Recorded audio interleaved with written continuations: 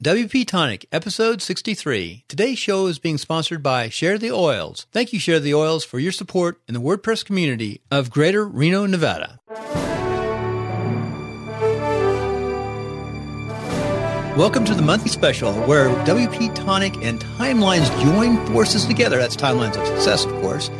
Join forces together, and we're going to talk all about WordPress and the business of WordPress. Today, we're going to interview Andy Adams, coming to us from Coeur d'Alene, Idaho. His company is Certainly Software, and we're going to talk all about speed. Got some speed? I need some more speed. Where is it? Andy, is that what we're going to talk about? No? Jonathan? That's not it, no.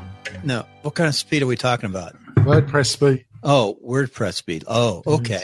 Well, Andy, tell us, Jonathan's going to be talking tech. I'm going to be asking business questions. But tell us how you got to where you are today in Coeur d'Alene in a few minutes and what you do.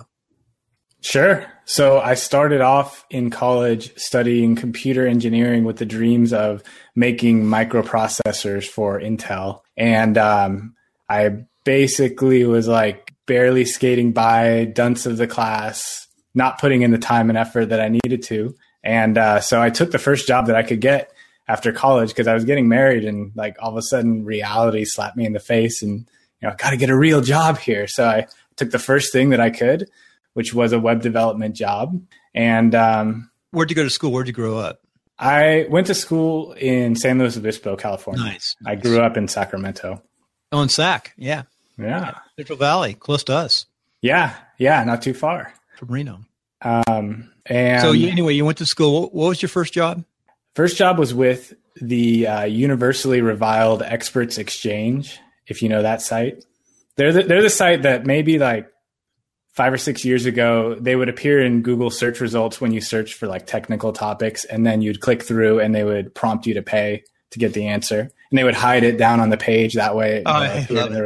So they're kind of languishing right now because of the rise of Stack Overflow and other, free sites. But they still kind of have a strong base with, the like Cisco tech questions and stuff like that, enterprisey stuff. So that was my first job, working with them. And then found out my first baby was on the way. And it all of a sudden dawned on us that we were 5 hours from the nearest family member. And so it was kind of a toss-up, like, do we move back to Sacramento or move up to northern Idaho, where we had never really been, because that's where my parents had moved to, and just decided to try something new. Coeur d'Alene can grow on you, can't you? It's a beautiful area. It is. And I mean, I think over half the people up here nowadays are from California, transplants. That's true. And the Idahoans hate it. But, yeah. I kind of consider myself an Idahoan now, and I kind of, rant against the Californians moving up here, but it's fine. It's beautiful. And back in the old days, we were associated with the same company. We just found that out. That's right. My first job was with Chief Architect Software, which my design build company was way ahead of its time, and we used Chief, and I had $100,000 worth of equipment systems, and we used Chief to do quick floor plans on 2.0, and we put it over into AutoCAD. Mm-hmm. And then we finished in front of clients. We designed real quickly the floor plans. That was the only thing out there you could do that. Right. Now it's very robust. Yeah, and they're just best in class software for what they do, and it was a good experience being there because they wouldn't cheapen stuff. They keep everything in house. So it wasn't a good role for me. I kind of got anxious to leave because what were you doing there? I was a webmaster. A bunch of older guys back then too. And I was with, a good team, and everyone was really friendly and smart. It's just like, it was updating websites all the time. And I was, at that time I was this fiery programmer to the core, and I just had to code stuff up my own way. So it didn't go well from that perspective, but I still love that company. Very good. And so from there, I moved on to the most fateful company that I ever worked for, was the Theme Foundry. They sell premium WordPress themes. Mm-hmm. And again, I think that they're best in class as far as quality, just seeing from behind the scenes how they operate and how meticulous they are in everything they do. And that gave me a couple of breakthroughs. First was remote working was possible, first ever remote job. And the only reason I applied to it was because they were based in Idaho at the time. I would never have applied had they been based anywhere else. And then WordPress, of course, like opening my eyes to this incredible world of the WordPress community and just how much opportunity is there, how much activity is there. It was totally. What year was that? That would have been 2011 and 12-ish. Okay, good. And then after that, after about a year and a half there, I decided to go stake it out on my own for a lot of those same fiery reasons. Like just, I don't know. I was a know-it-all, to be completely honest. I just thought like I could do everything myself. And it's worked out well for me because I've mellowed out a lot since then, but I'm still a know-it-all sometimes. Well, Jonathan's going to start talking to you about tech, but I'm going to go back in at the end. I'm going to ask you what your challenges were when you started, because it's awful hard to go off on your own, isn't it? And we'll talk about that later. But Jonathan, why don't you get into some tech, because we want to figure out how to get our websites really cracking. Mm-hmm. Yeah, sure. But really, it's a perfect combination, really, Bill, because Andy's written a lot on his blog about being a freelancer and about, giving general advice about what a more experienced freelancer probably knows, but somebody starting off doesn't know, Andy, haven't you? You've written quite a bit about that, and you've written quite a bit about speed, haven't you? And we're talking about WordPress speed here, aren't we, Andy? Mm-hmm. Yeah. So, Andy, what's, of the kind of 4 or 5 things, I don't know how many sites now you've worked on when it's come to speed issues, but you probably worked on quite a few, and you've done a bit of work for me, haven't you?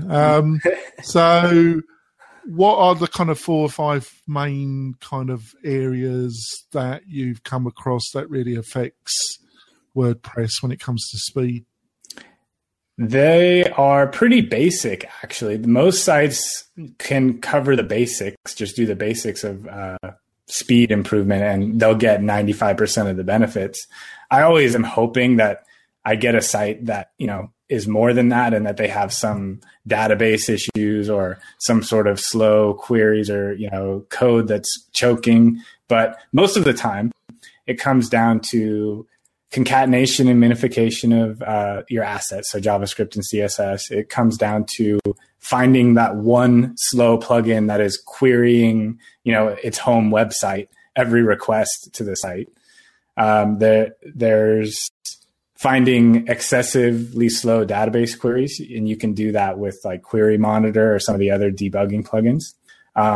Image reduction is like basically optimizing images. Some sites are okay, but some of them are really bad offenders of this. And a lot of sites are offenders in that the design, especially like with responsive designs, they'll put images in that are like at the maximum scale that they could ever be.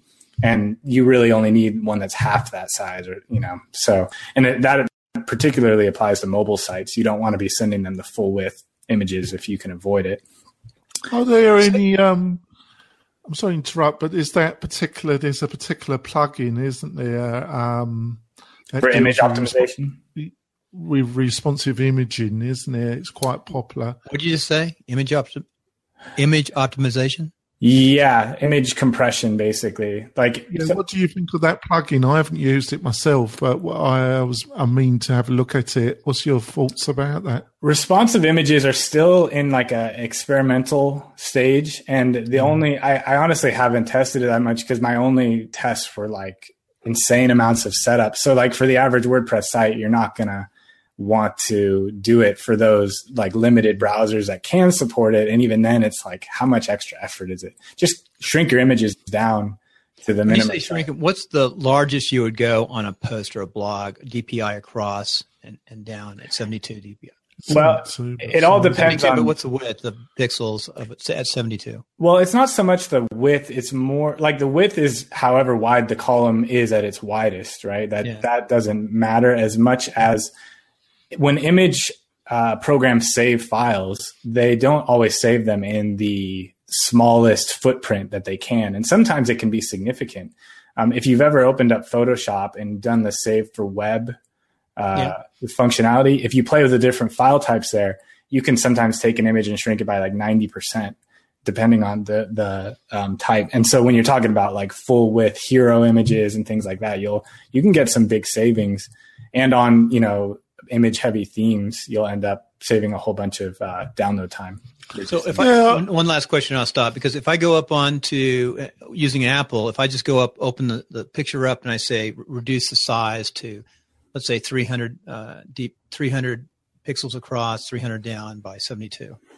You're probably leaving some space on the table. Yeah. So I could go up onto Adobe Audition or Illustrator or Photoshop, or you can there's automatic services. There's one that I haven't tried it personally yet, but I know people who do, called Short Pixel, that just as images are uploaded to your site, it will just compress them automatically. Because it's basically like you can run a little program and it automatically just finds the gaps that it can shrink down on it. Yeah. I need to. I've used it on other people's, but I haven't used it on mine. I need to do that. Yeah, but I think the image side question is a consequence that people tend to have very fast connections, cable, broadband connections, and they get kind of, especially if they're not aware of it, they get kind of misled. They almost forget that the majority of people are going to watch this on a 3G.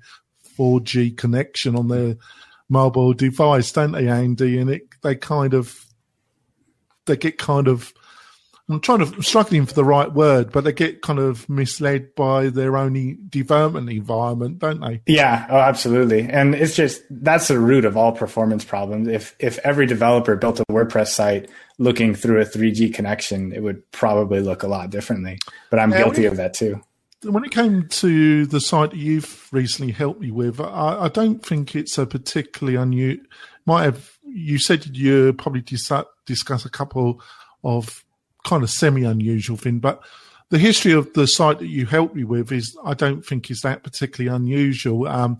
It's had me working on it. It's had a couple of previous developers work on it, and it's got a hardcore PHP developer that's helping me at the present moment. So it's been an ongoing process for over a year and a half, Andy. Mm-hmm. It's had various plugins installed, uninstalled, various pages constructed, deconstructed. It's had CSS libraries introduced, excluded. So in the end, it became a bit of a jumble, and I need to get on with the marketing and get some clients. And my developer is offshore. He's really fantastic, but I don't want to have to spend like 3 weeks trying to explain what I need to be done. So I called you up. I called Mr. Speed up to help me out. So what I've just outlined, this hodgepodge of development over a year and a half, is that particularly unusual? Is that normally comes with the territory, Andy? When Mr. Speed is called in, that's absolutely the scenario that you deal with, because if a new site is being built and it's slow, it will get addressed at that time, but it's usually the years of building up. And you talked about things being added and removed, but it's usually just added in forever part of your website at that point, because it gets hard to, you start getting dependent on things and then you remove it and then something breaks. So you get, that's very common. And I've seen sites with like 100+ plugins installed, all adding their own files to it. And unfortunately, WordPress doesn't have like a super easy built-in way, because it's a really hard problem. All of these different developers are they have their plugins and they're coding them their own way. And there's not really, I guess WordPress could do better on the standards, but people don't follow them anyway. They're there, people don't follow them. And so there's no like surefire way to do it. And you end up trying to solve these basic performance problems and things break. Well, they could, if they wanted to. And I was at San Francisco, at the San Francisco WordCamp over a year ago. It seems like a decade, and I actually put a question to Matt when he was taking a question session at the end of his presentation, end of year presentation. And I said, why don't, why can't you introduce in WordPress.org a kind of 5-star, on the, have a subsection for paid plugins and, formulate some star rating, some like little star that it meets, and it's not in fault, but if you want that kind of emblem, that kind of stamp of approval, it's got to meet certain criteria. And he, obviously he didn't say totally no because he's very diplomatic. Yeah. But it's not something that they really want to go down. And I think I understand, but I think it, I think it's something they have done it on the theme side, haven't they?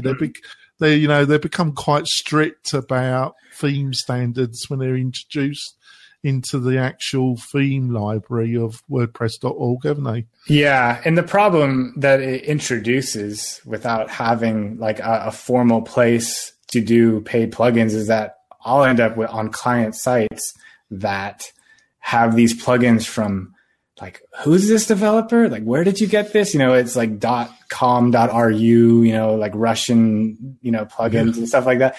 And you end up with people buying stuff from anywhere they can find it, the first place that they can find it. Yeah, that's crazy, isn't it? Yeah.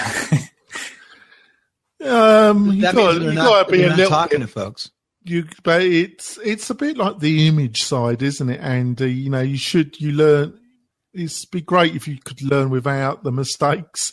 But the plugin situation is a bit like the image situation. It's so tempting if you want a bit of functionality and you come across, and it might not be from somebody you really know. And you think, "Oh, blow it! I'm still going to put it in." Mm-hmm. But maybe that's another thing. You really do need a staging site, don't you? And try it on that and see what happens a bit. But it's not so everyone tempting. can budget for that. Yeah. Yeah. All right.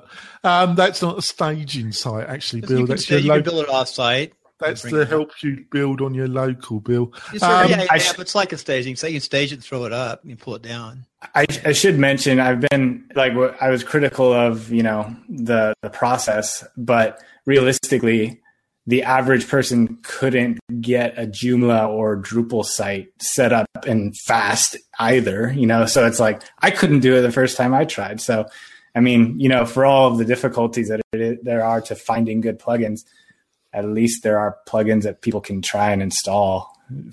So how do you find a good plugin? I don't know. you have to know.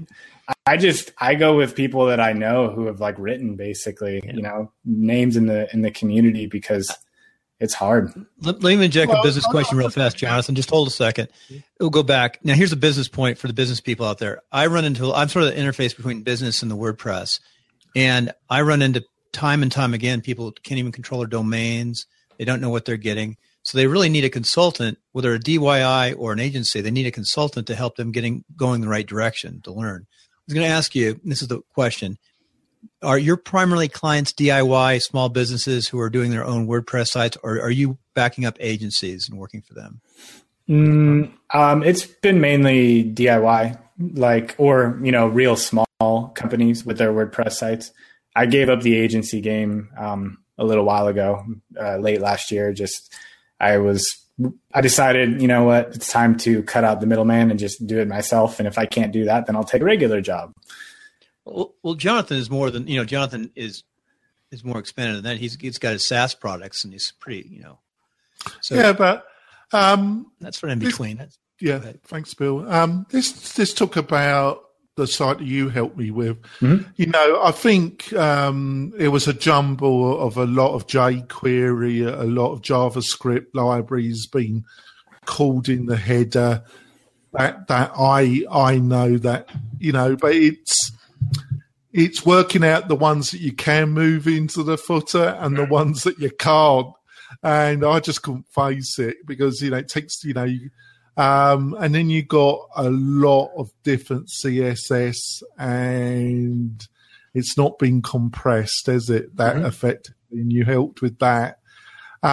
Is that the JavaScript calls there seems to be a lot of discussion about that, and that does seem to be an area that does slow down a lot of sites. Am I right about that, Andy? Oh, absolutely, yeah. Because if you've ever been to a site where you visit it and it like your browser tells you it's loading, but it's just white screen, like one of the news sites that I read, they must have recently added a external JavaScript that takes a really long time to load, and so I visit the page and it's like spinning and waiting. And it's basically waiting for those JavaScript files to load up because they're blocking execution, because the browser has to know what's in this file, because it might be telling me to redirect, or it might be adding more HTML to the page. So it has to wait, unless if it's explicitly told otherwise, to load it up. So that's why moving them all down to the end of the site is advantageous, because then the site visually renders and people can start scrolling through and reading stuff before the JavaScript comes into play, and then it can load after everything's already readable and you have your user engaged, basically. What about because obviously WordPress has its own implementation of jQuery, but you still get a few plugins that are calling external jQuery libraries. Is there any particular? Is it they don't know enough about WordPress, or is there a particular reason why people still do that? Well, I would say 95% of the time they don't know what's up with WordPress, and they don't even realize that you can add it through the normal WP and Q script function. And then maybe there's like 5% of cases where they needed some specific version of jQuery, and which is not going to work anyway. That's like super brittle and just going to break everything. So yeah, they probably just don't know. Right. What about fonts? Because, everybody loves, you can, I've got, I had some graphic design, and I know even if you can use funky fonts, and there's a lot more choice when it comes to fonts now, that you don't want more than 3 types of fonts on a page. Oh yeah. But, they can call in these Google fonts. They can call for various font shops. Do all these external calls for fonts and that, do they slow down a bit, or? Yeah, absolutely. You can really. Oh, Google Fonts, huh? Yeah, because if you look at the weight of an individual Google font, they can get into the hundreds of kilobytes for a single font, and especially once you load up like all of the styles for a particular font, and they do get really heavy. And I'm actually ashamed because I can't recall right now how a browser processes a font. Like, I think they're in this state of flux right now with whether they will render text before the font has loaded or not, or if they'll wait for the font being loaded. I actually don't even know the current state of that. It's hotly debated on CSS Tricks, if you've ever read an article on that. But the fonts, what happens is various plugins, again, they don't know what each other are doing, so they'll queue up their own fonts, just thinking, oh, this is a teensy one, and it's not going to affect anything. And then you get into icon fonts too, which a lot of sites will use 3 icons and end up loading up 400 of them in their font. Well, it's supposed to be it's the in thing, isn't it, Andy? Use these icon fonts. But look, you just said the only thing is a lot of these plugins and that, they're calling in the whole library, aren't they? Yeah. Yeah. And it's hard. For development purposes, to make it, to speed up the building of your site, it makes sense to just drop the whole thing in there, because who knows, you might want to swap this one out for the other one. But when it comes to performance, you probably should trim it down to what you're using. So on this site you've helped me with, is it guilty of all that we've just discussed? Oh, a little bit, but your site wasn't a major offender or anything. I wouldn't, You've seen a lot worse.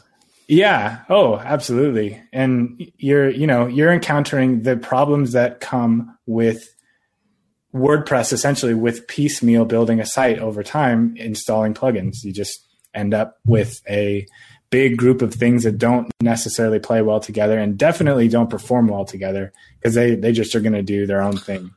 What about the database calling? Because, obviously we've got we've got about 3 to 4 plugins that my PHP hardcore programmers developed for me. But I don't think when we were having our discussion that you thought the database was a particular problem with my site. But I think you said in general you thought it was going to be more, you're going to get more of that, but it's been more of the kind of normal stuff. So what caused, so it's not really a major problem, the WordPress database normally when you're called in? Not for like your typical static marketing site. Anything that gets cached isn't going to hit the database anyway. So that's typically not a problem. Where you hit issues with that are on dynamic sites like e-commerce sites that have to keep track of a user session, or on membership sites where people are logged in and they might have, like a status marker to show how far along they've progressed in a course. And I did encounter that one time, a database issue with one of my favorite problems, which is N+1 queries, where basically there's hundreds of queries unnecessarily being done on a page when they could have been done in one query.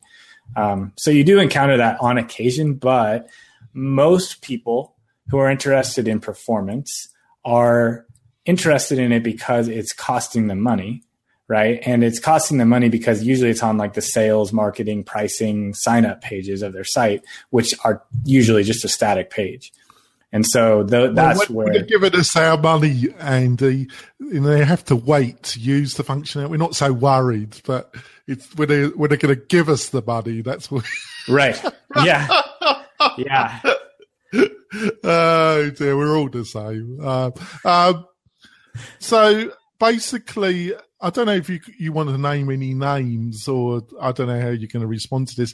But are there any, when you go to the site and you see certain plugins, you just think, oh, yeah, we already know what the problem is, pretty sure. There's a certain group of plugins that oh, yeah.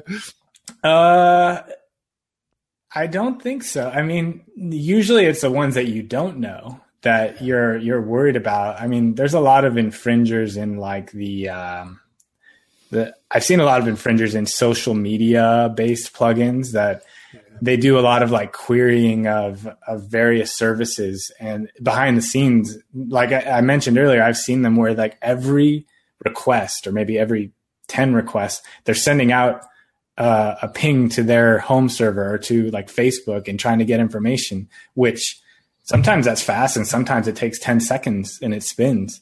So you end up having these really erratic performance problems. Hey, John, we have a question from the live audience, and thanks for tuning in, folks. A quick question is, what do you guys know about render blocking?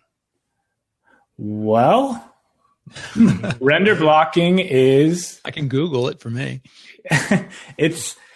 Render blocking is extremely costly if you're trying to engage people and keep people on your site, because what that means is certain files, JavaScript particularly, like we talked about, will render a white screen for somebody. And as we all know, people have like 3-second attention spans before they're hitting their back button and going somewhere else.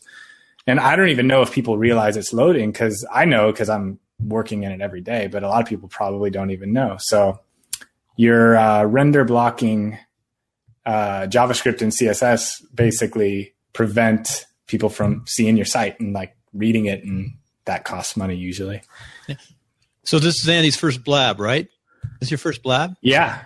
Oh, we broke your cherry on this one. Great. I love blab. So you can watch the questions on the right side as they come in too. And I just want to thank the WP Trainer for throwing in that question. Yeah, thanks. So the other factor, you got your plugin that's in the WordPress repertory, and then you've got a lot of commercial themes that partially in the repertory, but you've got a lot of plugins that are only like on ThemeForest, aren't they? They just sell. I'm always a little bit, unless they've got a track records on the WordPress repertory, plus they're selling. I'm always a little bit dubious dealing with somebody that's just on ThemeForest because, do you think I'm right to have that little bit? Because, what have you found about when you're dealing with plugins just that come from ThemeForest? Have you have problems, or is it just Wild West and you just got to do what? Yeah, I think it generally is Wild West. They're trying to make strides with it, but like Envato, the company behind ThemeForest, is really, I think that they're trying earnestly. But what they have is they've had a Wild West for quite a while. And it's like, what are you going to do? Tell all these people that they can't sell because they don't meet some quality standards? So I'm with you. I don't know. When I feel like That's good news for you, Andy. Yeah, I guess so. But I mean, maybe. But like, if I wanted to sell a plugin, I don't have any marketplace to go to unless if it's like a Woo Themes extension, right? So, or an Easy Digital Downloads extension. So when I go to buy a premium plugin and I'm a WordPress developer, I'm in the same boat as you are. Like I don't generally buy from ThemeForest because I was offended that they made me buy credits before, like buy 20 credits to buy a $15 theme. So now I have 5 credits and I have to spend them, right? It's just that kind of irked me. But just in general, I don't know where to go. I hope to find. I think it just occurred to me, like, you like Pippin Williams digital downloads, and you got some other like Gravity Forms. Mm-hmm. You got some, people have kind of built extra little, I call micro plugins, mm-hmm. which they sell through digital downloads or Gravity, or they've built a reputation.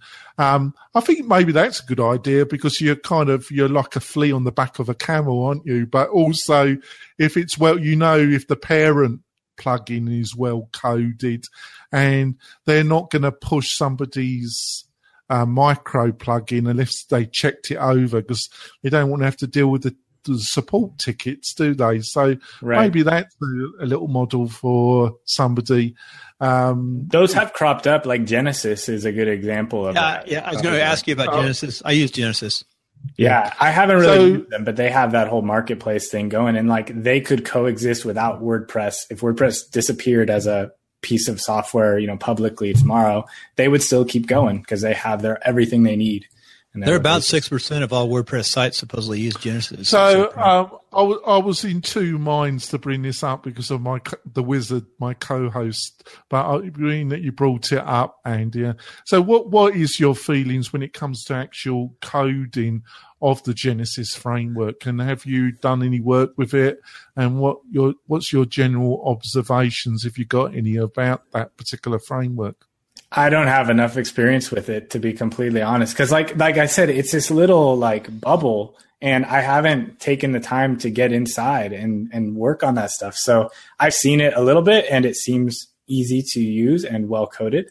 I know that I've met some of the guys, Brian Gardner, and I'm blanking on the developer's name, the main developer. Yeah, I do as well. I don't know. But they're both very kind. Brian Clark. Didn't Brian Clark own? He's one of the owners. It's like the copy blogger side of it, I think. I don't know the whole history. Rainmaker. Yeah. Okay. Well, I think they were joint owners, joint equity, actually, Andy. Yeah. And of course, you've been on Howdy, old Carrie Deals, so haven't you? Oh yeah, yeah. That was a good show. She recommended you to me, actually. Oh, that's so nice. So on my site, was there any unusual things you came across that you had to deal with? Nothing particularly unusual. I hit, I hope you weren't looking at it while I was working on it, because at one point, like, the CSS disappeared and it was just it was like a HTML vomit on the screen. And I was getting a little bit nervous because it's crazy. I'm supposed to be a WordPress developer, but that's how tricky it can get trying to untangle these various plugins. And it was just an error with one plugin or one style sheet that was making the whole thing die. So I recently did a video that basically walks through how to do CSS and JavaScript concatenation and minification yourself. But like, I know people are going to be posting comments on that right away, like, oh no, my site just got destroyed by this. It's kind of tricky. So where do we find that video?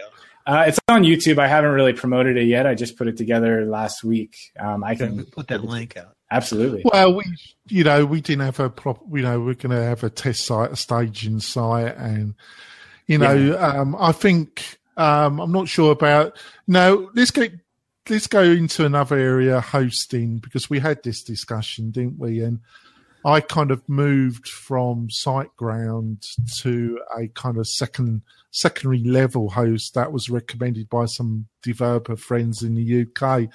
And their support's been okay, but I really know nothing about them. And they certainly don't specialise in WordPress.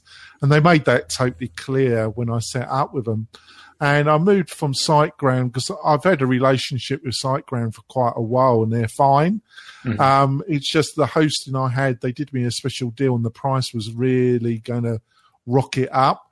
And they want to be paid everything up front. And I was looking at a virtual private server arrangement anyway, and they were quite expensive if you wanted a virtual private server. So I moved.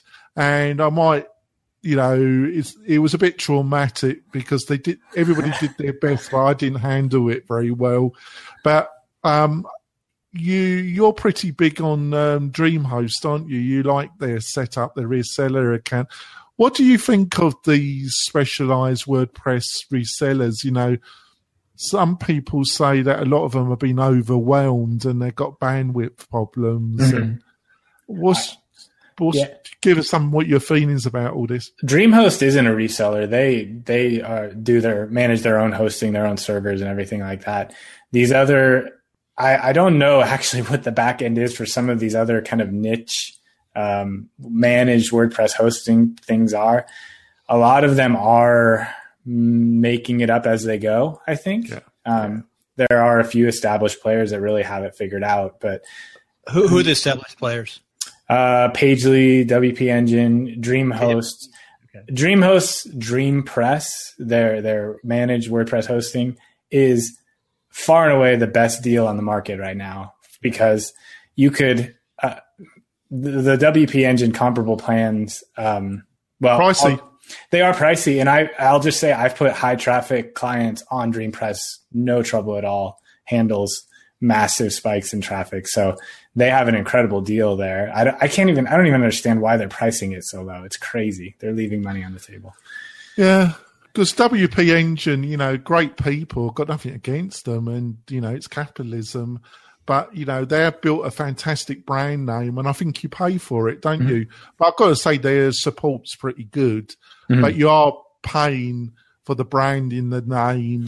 When you say to a client, we're going to put it on WP Engine, they love it, but you're paying for it, aren't you? You are. Well, you're paying for, I think, primarily the staging server too. That whole functionality is like, it is nice, isn't it? It is sweet though, isn't it?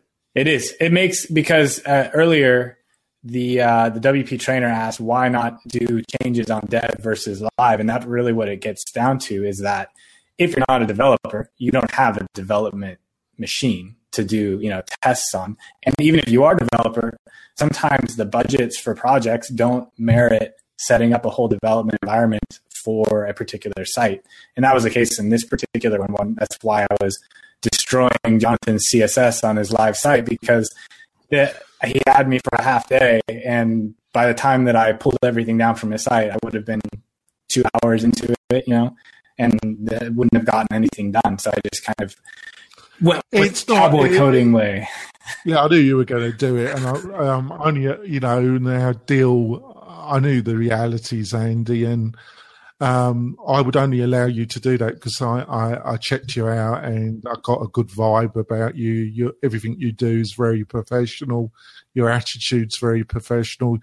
And I just got a really good vibe about you after we had our initial discussion. And obviously, I'm not total fool. I checked you out really good. And it's obvious you're a very experienced developer. So I thought, as long as we got some backups, it'll work out. And it's not, I've kind of muffed around a lot with this site. We've added additional functionality, and I have got some users, paying users, and I've got a group of beta testers, but I'm not exactly been pushing it. My big push starts next week, and I'm going to get a real animal about pushing this site and trying to make some bloody money, because I've been poncing around for the past 6 months. But time really goes quick, doesn't it, Andy? Time just slips away.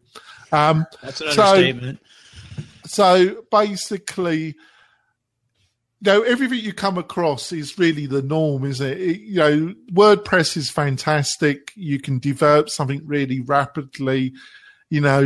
What would have taken hundreds of thousands of dollars, maybe even a few years ago, you can achieve with WordPress. But there's a price to pay for all the benefits of WordPress, isn't there, Andy? Mm-hmm. Do you agree with that broad statement? Yeah. Oh, yeah. I think so. I mean, the benefits of WordPress are really in the plugin repository and the theme repository and the extensive amount of existing code out there, and the kind of the open source community that's grown up around it, that where everything is like provided, all the information is provided freely. And then the downside of that is that the openness has led to a little bit of a Wild West on certain things, and it leads to people building Franken sites where they just patch everything on together, and and it works, like so they say, but it's impossible to fix if something doesn't. Yeah, I think because also WP Engine have their great staging. SiteGround had a staging, but it was really, really rough compared to WP Engine. I don't know does DreamHost provide a staging environment? They don't. Because you can have two sites, but if they're not, one stage in one life, but if they're not on the same server configuration, I'm not sure if it's worth bothering.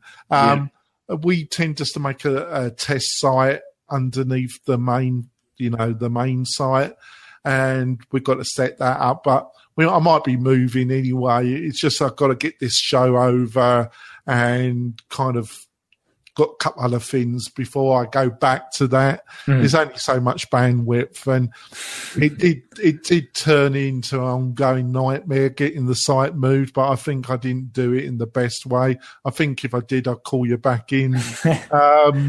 But we'll see. So, Bill, do you want to ask Andy some of your business focus questions? Let's finish up with success principles, and then we'll open up for a few minutes of questions and tell people how they can contact up the success principle. As Jonathan runs out, you must see. Now we can talk about Jonathan. He's off the line. So, what do you want to say? Nothing. He was really. We were down at WordPress camp in LA this last week, and he was really tired. Yeah, he might not come back. He's working his tail off. No, he's got so much going. His SaaS product has got like 6 different elements to it. 6 different, and the client, he really needs. I'm around. I was a real estate broker for 20 some odd years. That's a side job because of design, build, construction, and military. It's hard to explain. I did a lot of stuff. I had a design, build, construction company. I bought a real estate company, and so I'm not a practicing broker, but it makes sense. I mean, it kind of one segues into the other. We took over in it. It worked. Mm-hmm. We had built 2 subdivisions. But that said, it's a lot. Jonathan's doing a lot of stuff. He's busier than heck. I know. It's hard to run a business by yourself. Now, you guys are all solopreneurs. And what I've learned is you've got to, well, he's using you, which is really nice. You got to contract out some stuff. You got to do it. And that's what that niche you're providing. It's really good oversight. And if you really want your top clients, your top sites, you got to go to somebody like you.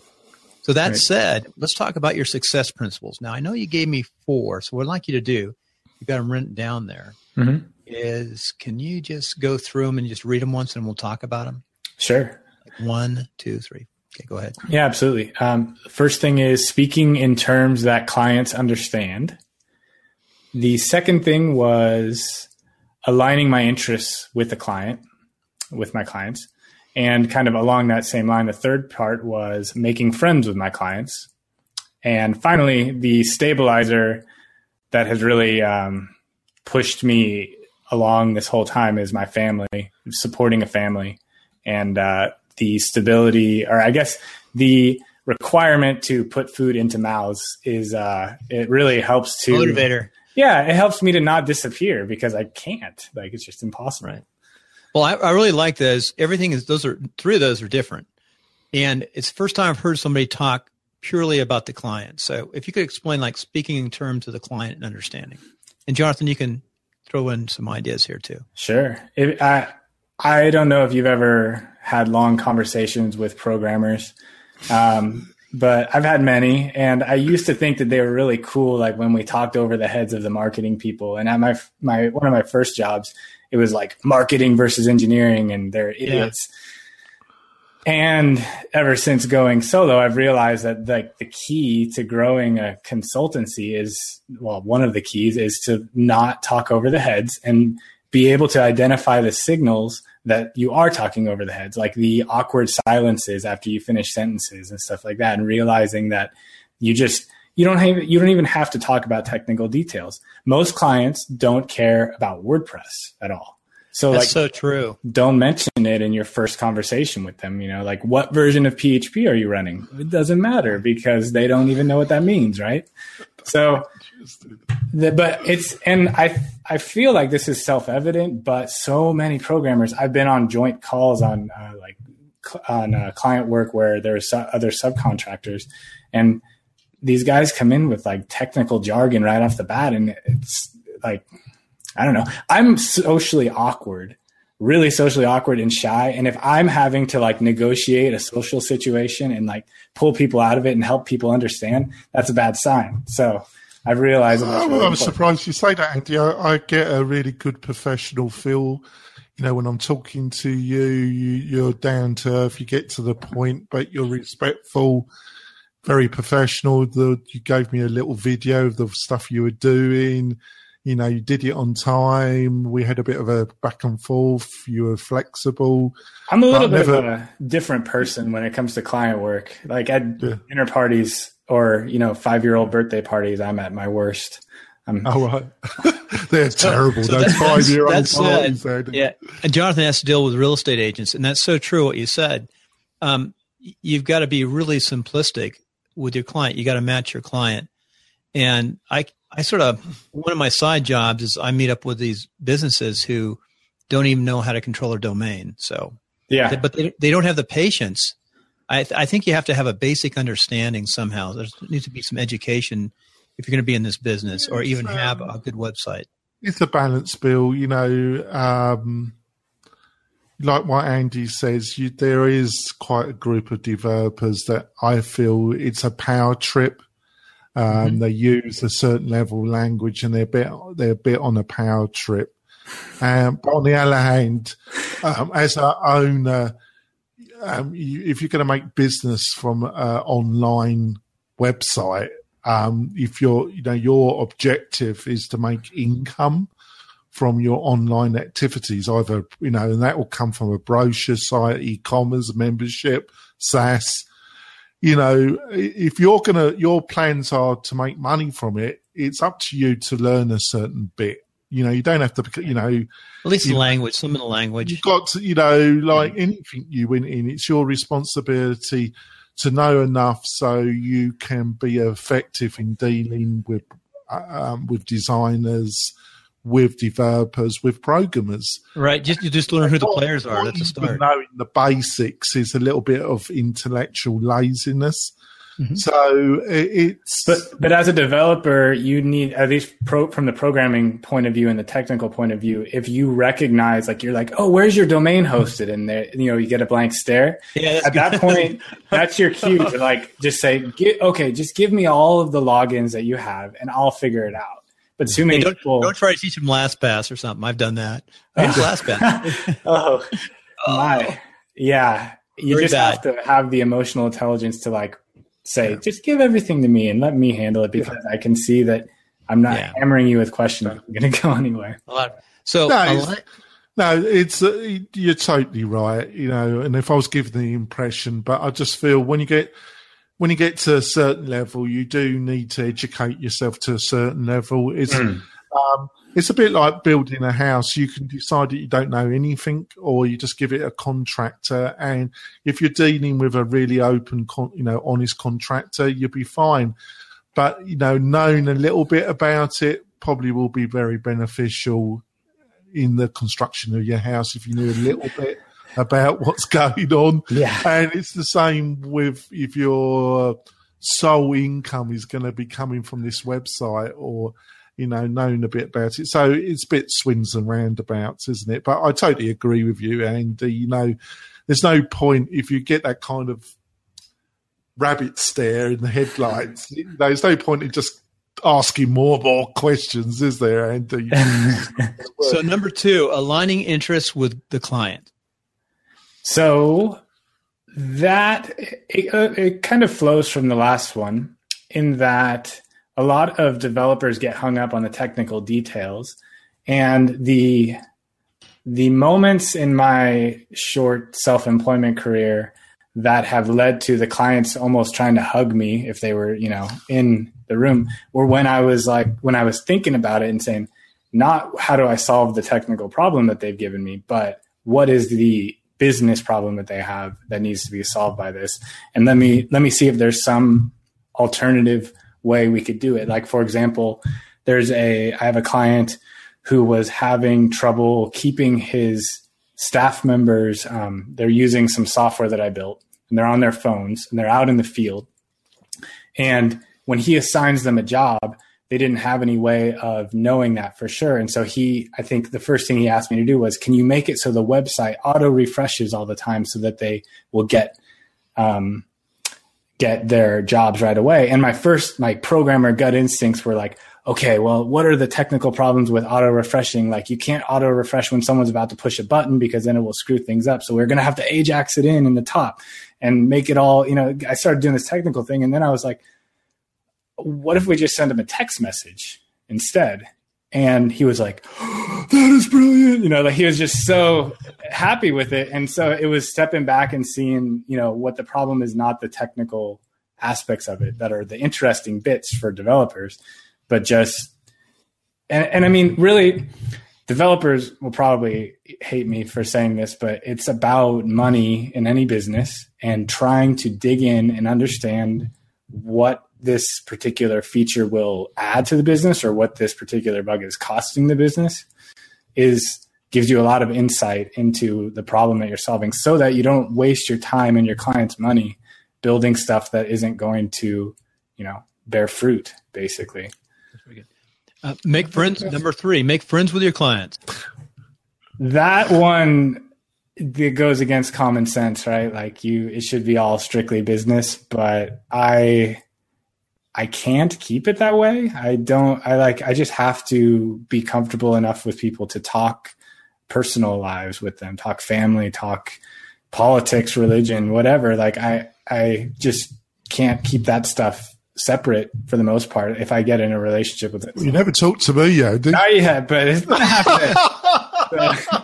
We don't live very far away from each other. You're in Idaho, and we're in Reno. And I come to Sacramento all the time. So, and I do like to have those conversations in person, but I try to do things like send Christmas cards and, keep personal touches with people. And I chat with them about stuff because that Christmas card thing is really hot. Yeah, it makes. I always ask people, why do you use me? Who do you find, or whatever? Whether it's real estate or building a house or even the computer business.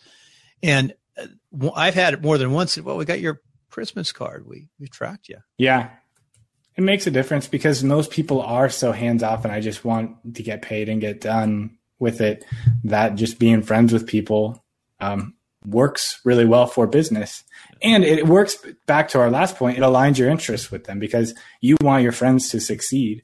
And so when someone comes to you saying, I want a custom plugin developed and I have this much money to spend on it, you can take a step back and say, hey, do you really need that? Because you could spend a lot less and you could solve your problem.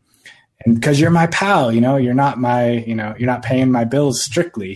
That's not the only purpose you serve in my life. I think it's a balance. I have a WordPress service company and I was doing a couple client jobs yesterday.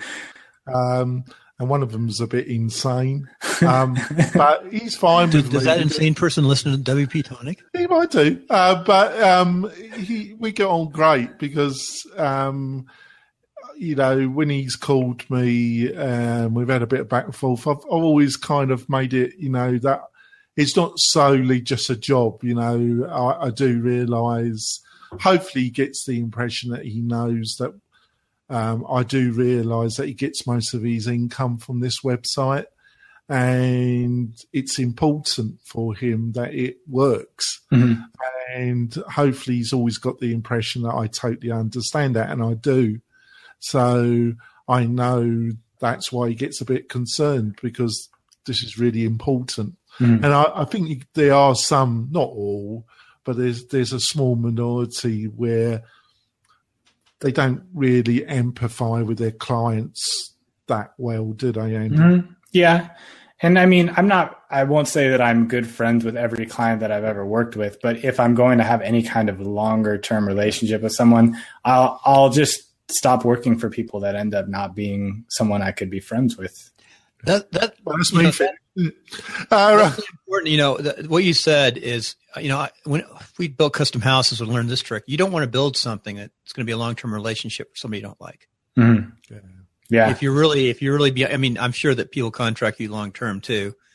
And, a little bit of that. Yeah. And I've been on phone calls, like initial client calls with people who, like, the budget sounded nice for the project, but like we didn't connect. Like I could tell from the first phone call, it was like, this is going to be every time I pick up the phone to call you, I'm going to be like, oh no, like I don't want to do this. I don't want to do this. So I just kind of walked away from those ones because it's just not going to work out.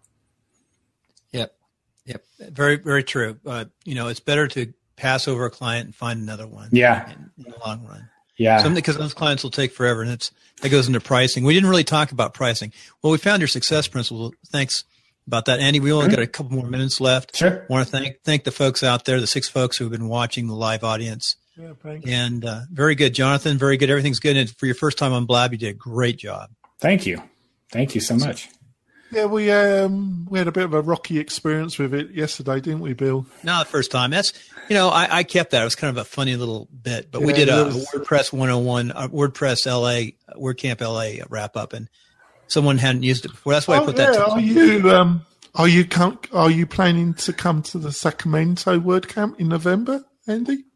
That would be a cool one to go to. I really doubt it. Actually, this November? No. Yeah. Maybe next year. Travel is hard. I have 3 kids. Wow. My oldest is 5, and so like anytime I leave home, it's like crazy stress for everybody involved, and you know, just like I got to pick my battles with that. Yeah, we're probably going to go. Got to buy my ticket. Does Spokane have a WordCamp?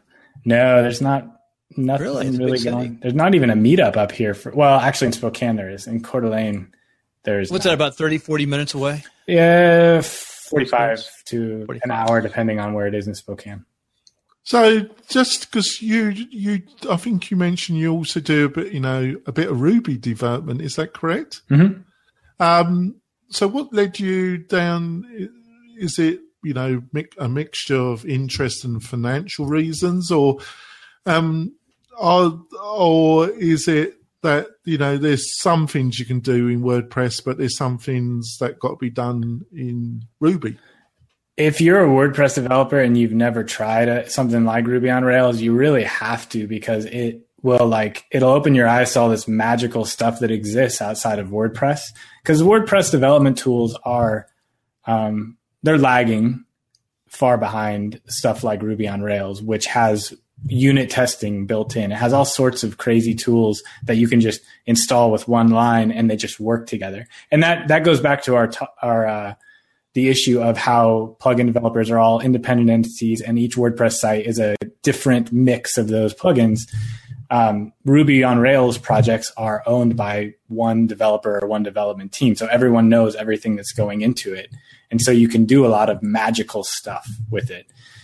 So I got into it because I love the magic, and it solves certain problems that WordPress cannot. WordPress solves content-related problems really well, but it doesn't solve other problems very well at all. Like the client I was talking about with with the phones and the staff out in the field, they originally, the way I landed that project was a developer built a medical procedure tracking bit of software on WordPress, and it was just shoehorned in to the max. And I mean, the guy was just using what he knew, but that shouldn't be a WordPress project. You shouldn't be tracking procedures in WordPress, or if you are going to do it, it's going to take you a really long time. So would you say Ruby on Rails, because, especially in the Bay Area, a lot of people have gone to Angular and to the JavaScript development library, and kind of it's become the hot thing. And Ruby on Rails, that was the hot baby a couple of years ago, has kind of been pushed aside a little. All the kind of, I call them I'm trying to find the right word in here. There's some web technology that becomes really hot and everybody piles into it. But it doesn't mean that Ruby on Rails isn't still one of the most effective. It's absolutely. It's absolutely most effective. And it works with all technology stacks, and it's stable. Like, there's Meteor is a new hot one, but when you look into Meteor.js, it only works with like MongoDB, which is a really uncommon database setup. So yeah, Ruby on Rails, it's not the hottest thing, but I believe in the company behind them, Basecamp. They just do everything right. And so I trust their vision for it. They've gotten it. Yeah, to finish off on the Ruby subject, Andy, you did have these gem, when you had Gem 1, didn't you? And then it was upgraded to Gem 2, and there was compatibility issues with the gems. I know, and I don't want to give any impression to anybody that I'm a Ruby on Rails developer, but I've done some tutorials and I know some of the basics.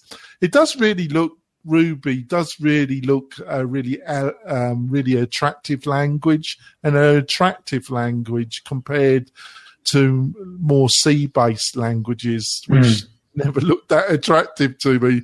But I've had some people that develop SaaS products, and this Gem business and the upgrade to Gem 2 really caused them, some aggro. What's your feelings around that? That is the kind of the problem that WordPress solves, right? Like, you don't have to worry about these dependency management stuff. You don't have to have a developer on staff to build a business site. And Ruby on Rails, that is like managed by a developer. So they should be managing that stuff for you. And I don't update gems on my client sites unless there's a security problem, because it just causes the client they're friends, and that was one of the reasons why they had to do it, because there was security consequences or not, and it did cause but they, like you say, they didn't have a developer on as part of their team. They were calling in subcontractor, and that's the strength of WordPress, isn't it? So really, I think it was worthwhile having that discussion, because I think you can come to the conclusion that whatever, unless you've got enormous amounts of venture capital money behind you, it's all swings and roundabouts, isn't it, when it comes to the end?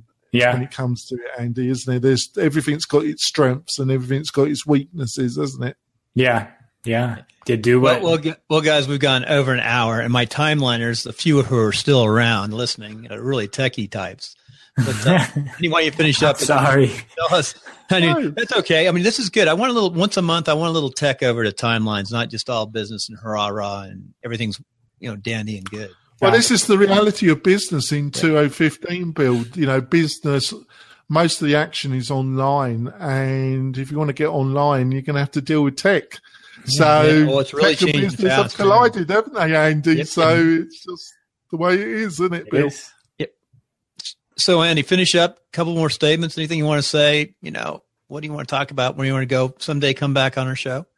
And tell a listener how they can find you. That's important. We'll have that in show notes at both Timelines of Success and WPTonic.com. You can find me on one of two websites, either andyadams.org or certainlysoftware.com. They'll both get you to the right places. Don't follow me on Twitter because I don't do anything there anyways. And Twitter. just email me using the emails on my websites. It's just andy@certainlysoftware.com. I will respond to it. Absolutely. We didn't talk a whole lot about social media, did we? No, and I'm not the guy to talk to about that. Jonathan's shaking his head. Well, that's marketing side. You got to get the marketers on. You've utilised blogging as one of your main social outreach tools, haven't you? Talking about freelancing and blogging, has that helped you with your business? Jonathan, the show's over. All right, sorry. It's over. It's bye. Say goodbye, everybody. We can talk. We'll talk about it. We'll talk offline. You guys can talk a second because I'm going to go put the food. Thank you for listening. For those who listen to the whole show, I know our techies listen to the whole show. When we watch it, we get a lot of good response. Andy, I really truly enjoy you coming online. You live in a beautiful part of the world. When you're down in Reno, we'll take you out to breakfast, give you some speed coffee. Sweet. Sounds good. Enjoy, Jonathan. Thank you, guys. Good night.